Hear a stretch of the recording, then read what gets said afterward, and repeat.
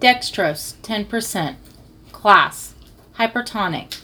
Dextrose containing solution.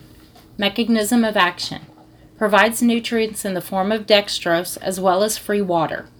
Carbohydrate: will cause a rapid rise in blood glucose.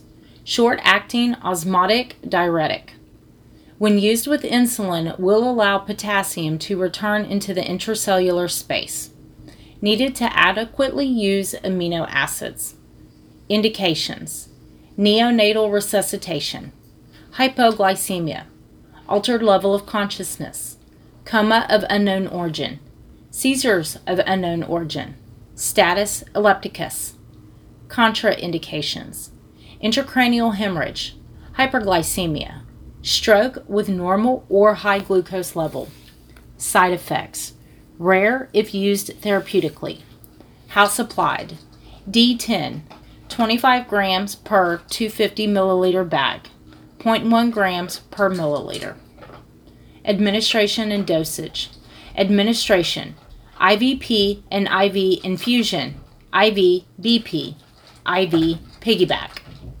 Adult: assess patient response every 5 minutes post-delivery.